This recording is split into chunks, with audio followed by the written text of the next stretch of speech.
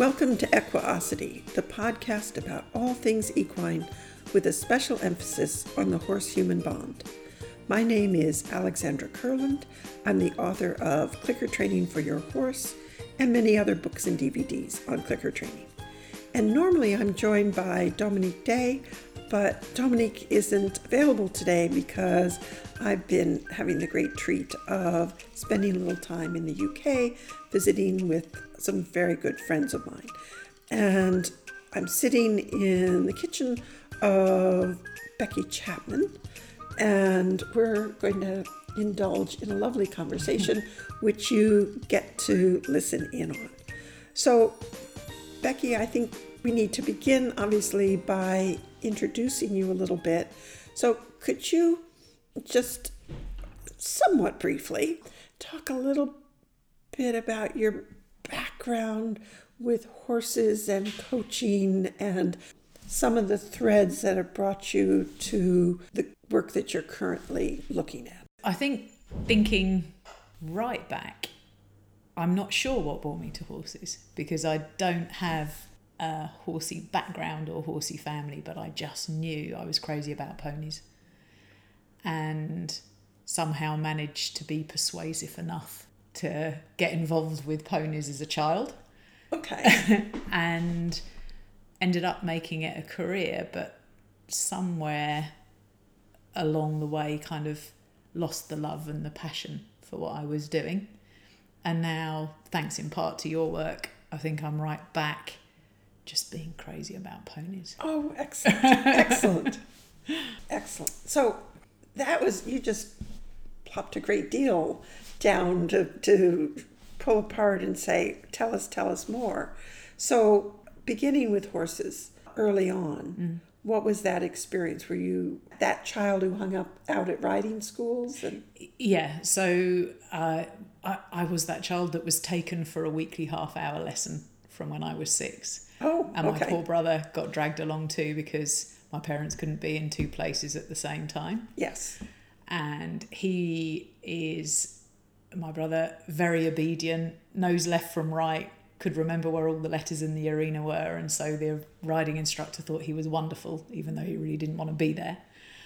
I was the child that was just so joyous to be on a pony, I could do nothing other than sit there with a grin on my face going, I'm on a pony. Yes. What do you want for Christmas? A pony. A pony, yes. What do you want for your birthday? A pony. Pony, yeah. Well, here, have a toy pony. No, a real pony. A real yes, pony. Yes. And to her credit, in spite of how busy my mother was, not only did she get us to these weekly riding lessons, she never told me until I think I was in my 30s that the woman who owned the riding school told her that she was wasting her money bringing Becky for lessons because Paul was the talented one. Right.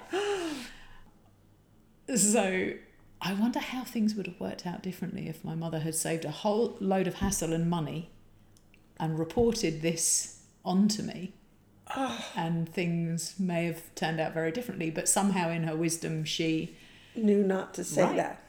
Absolutely. Yeah. So then when I was 8, my parents moved further away from London, and we happened upon a young lady who had this fabulous pony, and she was about to embark on her equestrian career and go and train to become a BHS AI. And in those days you had to go... So for the American audience, right. What did you just say? So the British BHS, British Horse Society, AI is the assistant instructor. That's your sort of, or was in those days, your first level into becoming a riding instructor. Okay.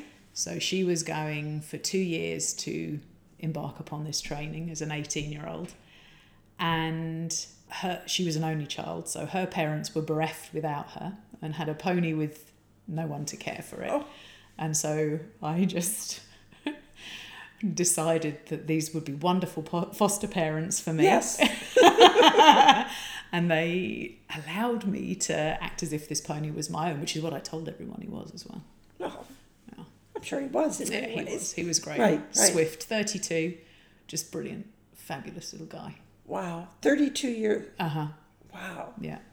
Yeah. And what was he? What kind? A Welsh. A Welsh. Yes. Yeah. And when she came back after 2 years, she wanted to set up her business. She was very happy for me, very generous for me to, still be involved with the pony, but I could turn up after school and at weekends and he'd already been mucked out and groomed and I could still ride him, but it wasn't the same. And at that stage, my parents realised this was not a passing fad. Right. That you'll outgrow it. Yeah, like You I had with wait. the ballet and the gymnastics and the recorder and pretty much everything else. That she will outgrow it Yeah. eventually. Maybe when she's, I don't know, old and doddering. Yeah. Yeah, we don't understand it, but yes. Yeah. So they decided that they would buy me a pony. And rang up about a pony that was advertised in some equestrian magazine, and my mother decided over the phone this was the right pony because she loved the name Amber. Oh, what a good reason to buy a pony. Yeah. That's on a par of many others I've heard. Yeah. Yes. And she was great. She taught me lots of things that Swift hadn't, which is that there are actually only 2 paces, halt and gallop. Oh, okay. Yes. And halt is when you dismount and gallop is when you mount. Okay. Is it a Thelwell type of pony? Oh, no. Where sometimes when you dismount, not when it's your choice, but the pony's? No, she was very good at staying between me and the ground somehow. Oh, that's something. Yes, that's she was definitely fabulous something. At that, but yeah. No, she was... and jumping is optional. Swift had not taught me that. Oh, okay. Yeah. So All right. he was point and shoot. Yeah. This is point, shoot, maybe, or possibly dash around. Yes. Yeah. Uh-huh. So you build a good seat because you never know what line you're actually going to be on. Yeah. Yep. Yeah, Okay. absolutely. But no, she was fantastic and ended up being with us for many, many, many, many, many years. Yeah. Not as many as she should have been because one of my future horses, Gazelle, who I broke my legs with, also injured her to the extent that so that was the family's first horse and the first horse that we had to have put to sleep. Oh, hard. Yeah, very hard. Really hard. Yeah. So that was challenging, but and when I outgrew Amber, by then my father had taken up riding. Oh my goodness. Because I think it was because he realised if he was ever going to see me, it would have to be on the back of a horse. Yes. So he bought a Trakehner mare. Yeah. Good grief. Frequently come back without him. We'd send out a search party with sandwiches to find Dad. And one of my sisters, my brother had long since given up riding. Okay, so very sensibly and moved on to other things that he considered more appropriate. But I have another sister who's now a master saddler. But she was then a rider too, so she had a pony as well. And then we were like a proper horsey family. You were? Mm-hmm. Well, Good improper grief. Really, mostly, but... well, absolutely. That's the only way to be. But a threesome. Yes. Wow. Yes. Yeah. And Did so your mother it feel continues. left out of all of that? Or No, I don't think she felt... She Or did did she her just best find to it be mysterious? involved. Mostly mysterious, I think. Yeah, she liked the idea of it, but perhaps not the reality of it. But, I do have an abiding memory of her coming back from a riding lesson.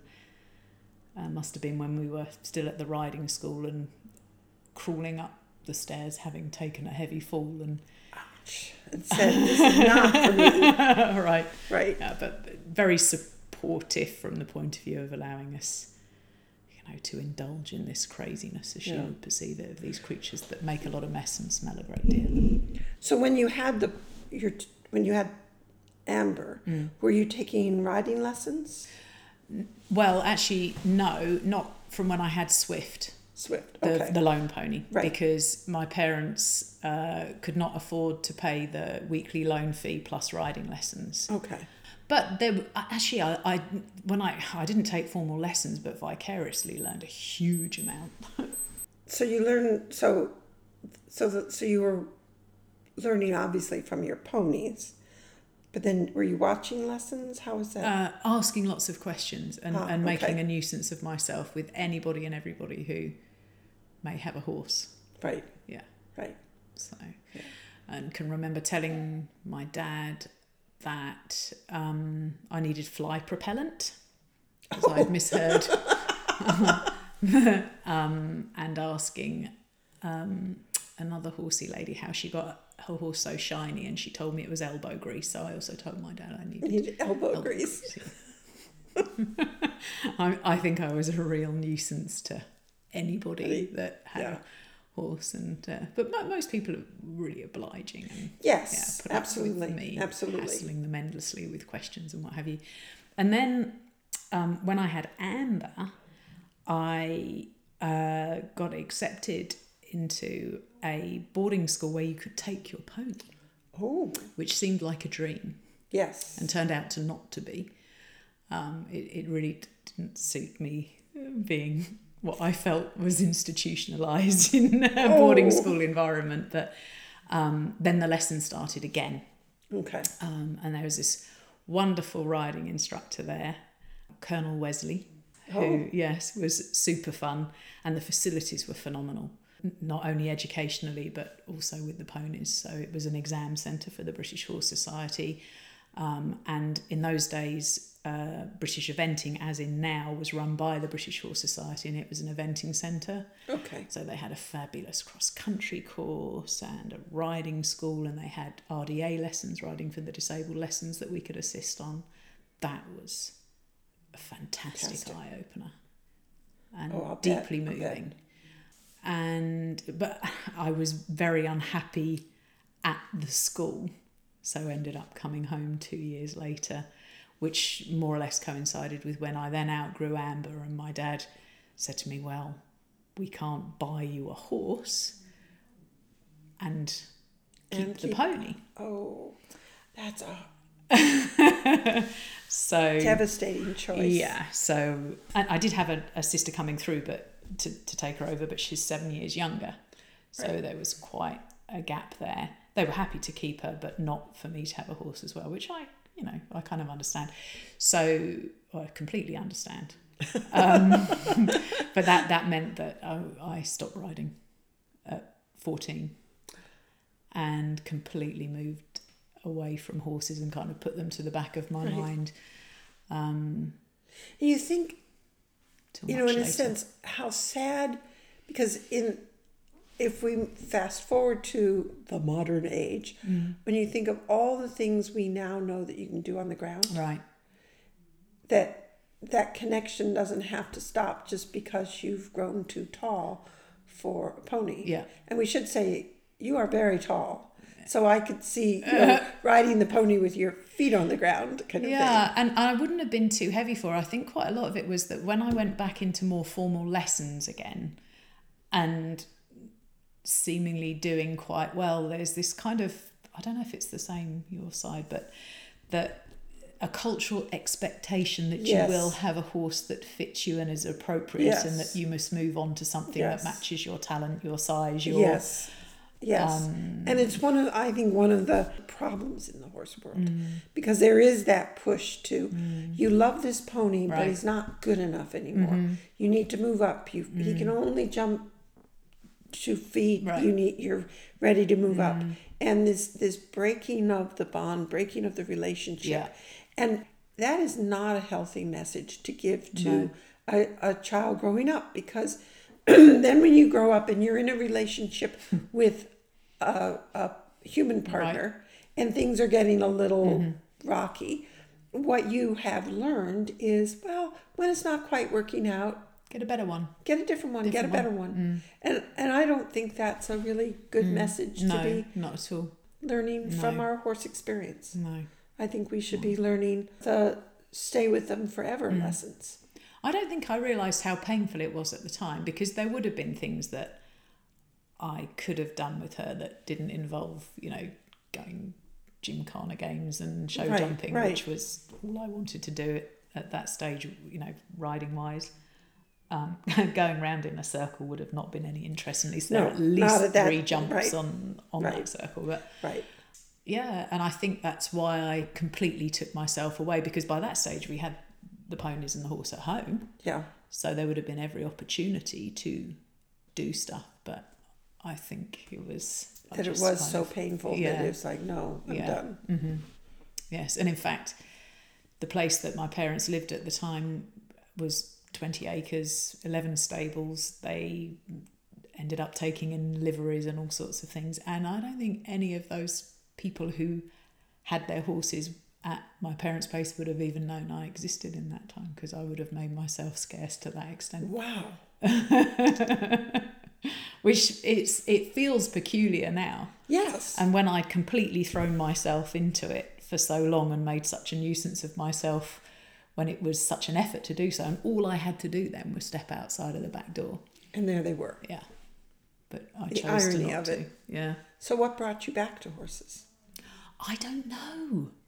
I just remember saying to Chris, my husband, when we hadn't been together very long and we both had good jobs and were earning fairly decent money and very happy in our town centre flat, that really what I want to do is to get back into horses. And I thought he'd laugh, because I hadn't talked about it. I hadn't.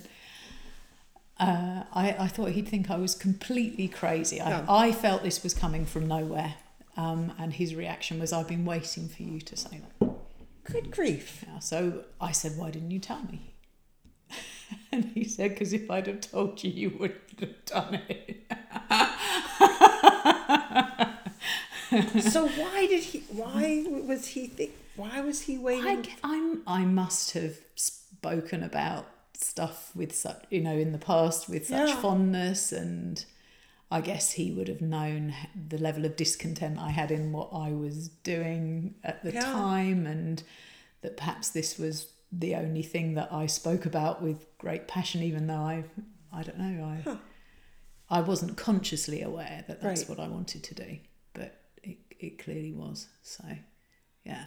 And I was still young when I met Chris. I was only 18 when that happened. Okay. So it was probably So it wasn't that many years after. No, but it horse crazy. When I look back at it, it feels like a long time. Well, yeah, because at that time, the proportion of your life 4 years represents is huge. Yeah, yeah. And lots felt like it had changed in that time, but I think actually not really anything. Right. So were horses readily available to you through your parents?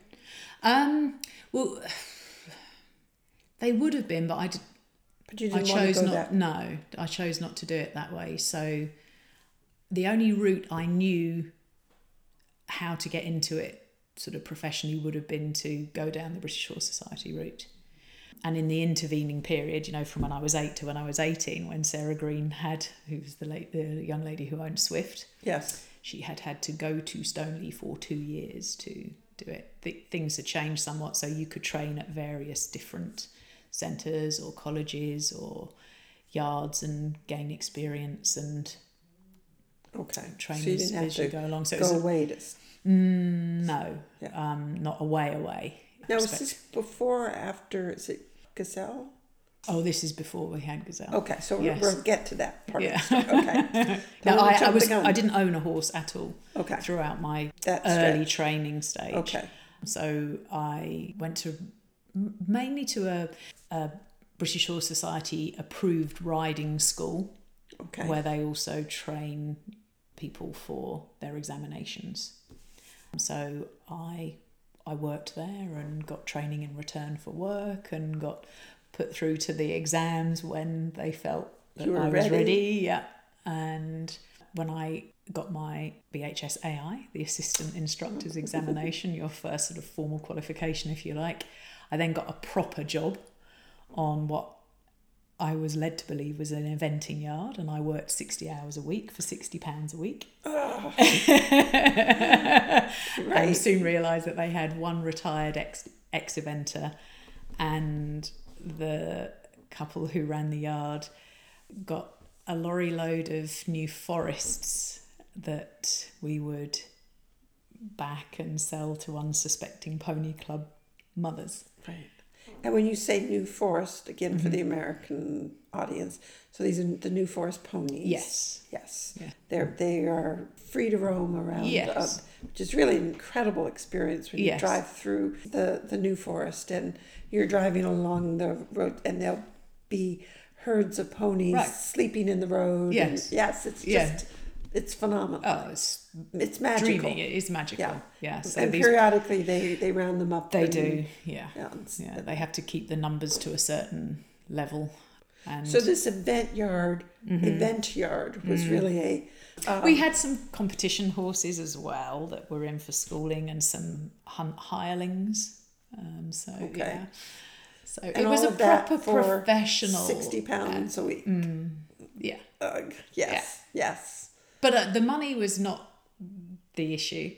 The lady that owned the yard, that I worked with another recently qualified lady called Claire, and the lady that owned the yard would introduce Claire and I as her cannon fodder. Oh. Yes. So an interesting way of being spoken about to and treated. Yes. But, it seemed normal.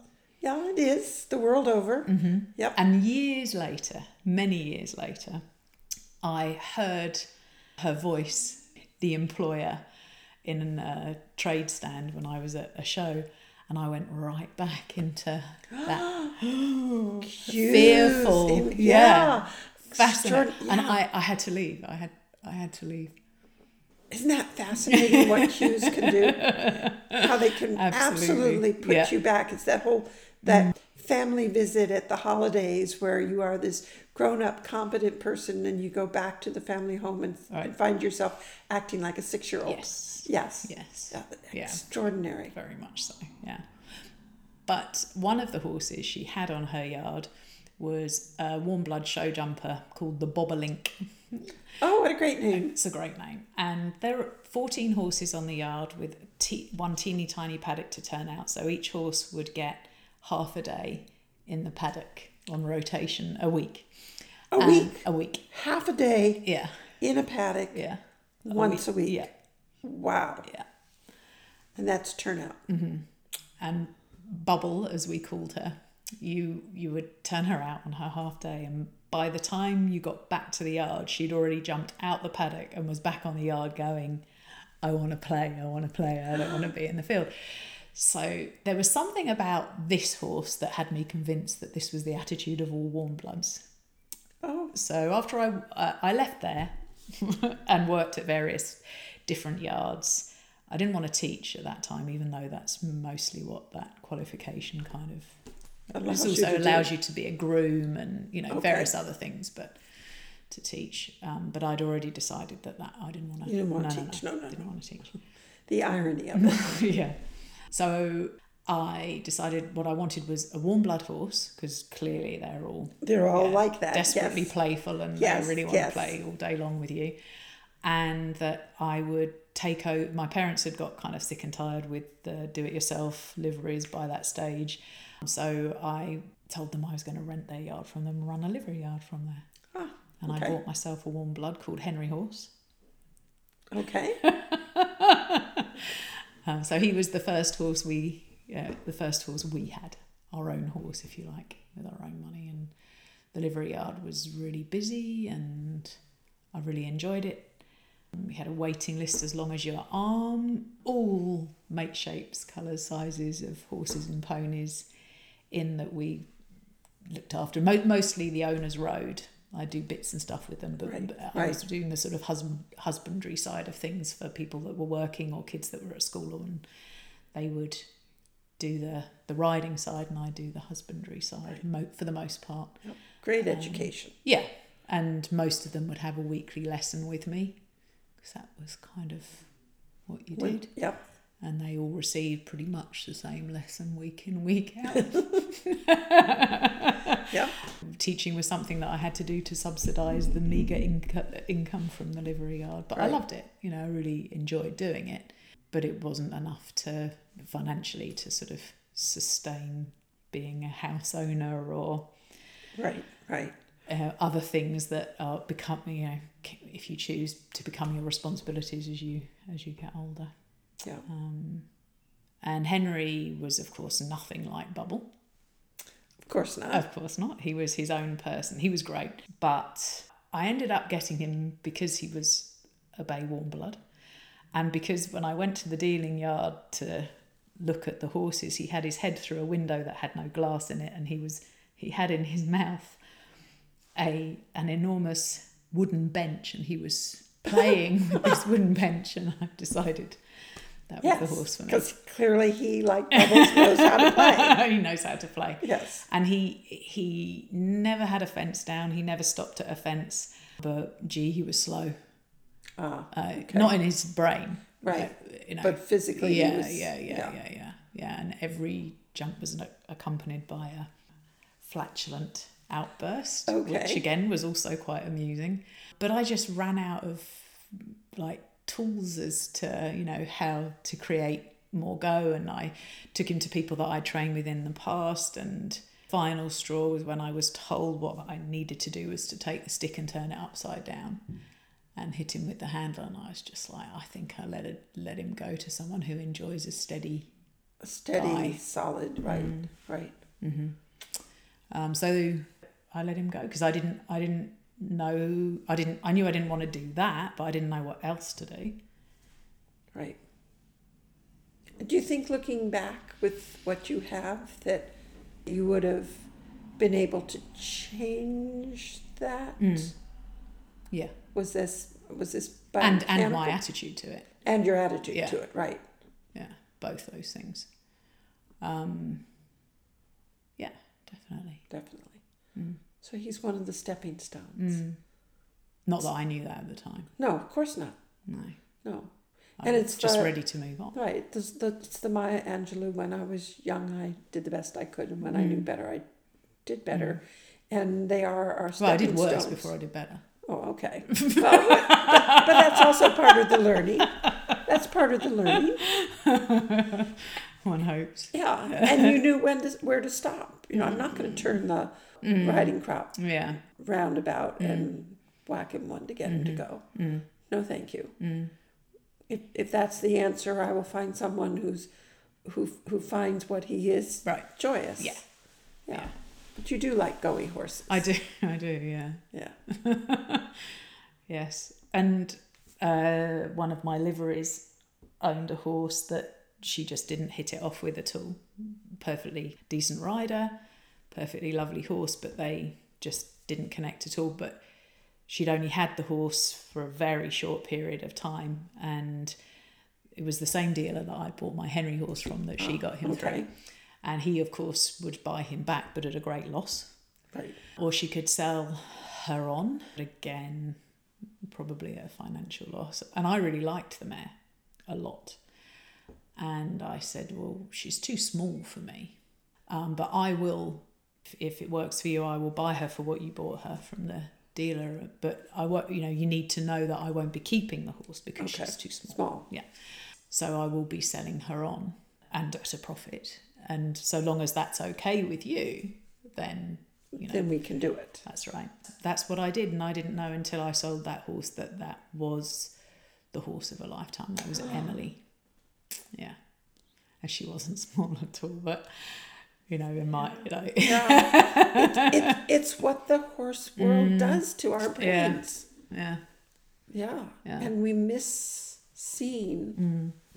And it was complicated by the fact that the lady, the client from whom I bought her, had become a friend, and the more success Emily and I had together, the more undermined she felt. Yes. So I felt duty bound to, because that's what you'd said you were going to do, and I also felt life is complicated. Yeah, since I had this terrific success with this wonderful horse, therefore it would be I could do it again. Absolutely.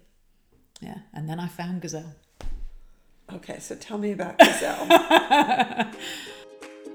That laugh should tell you everything.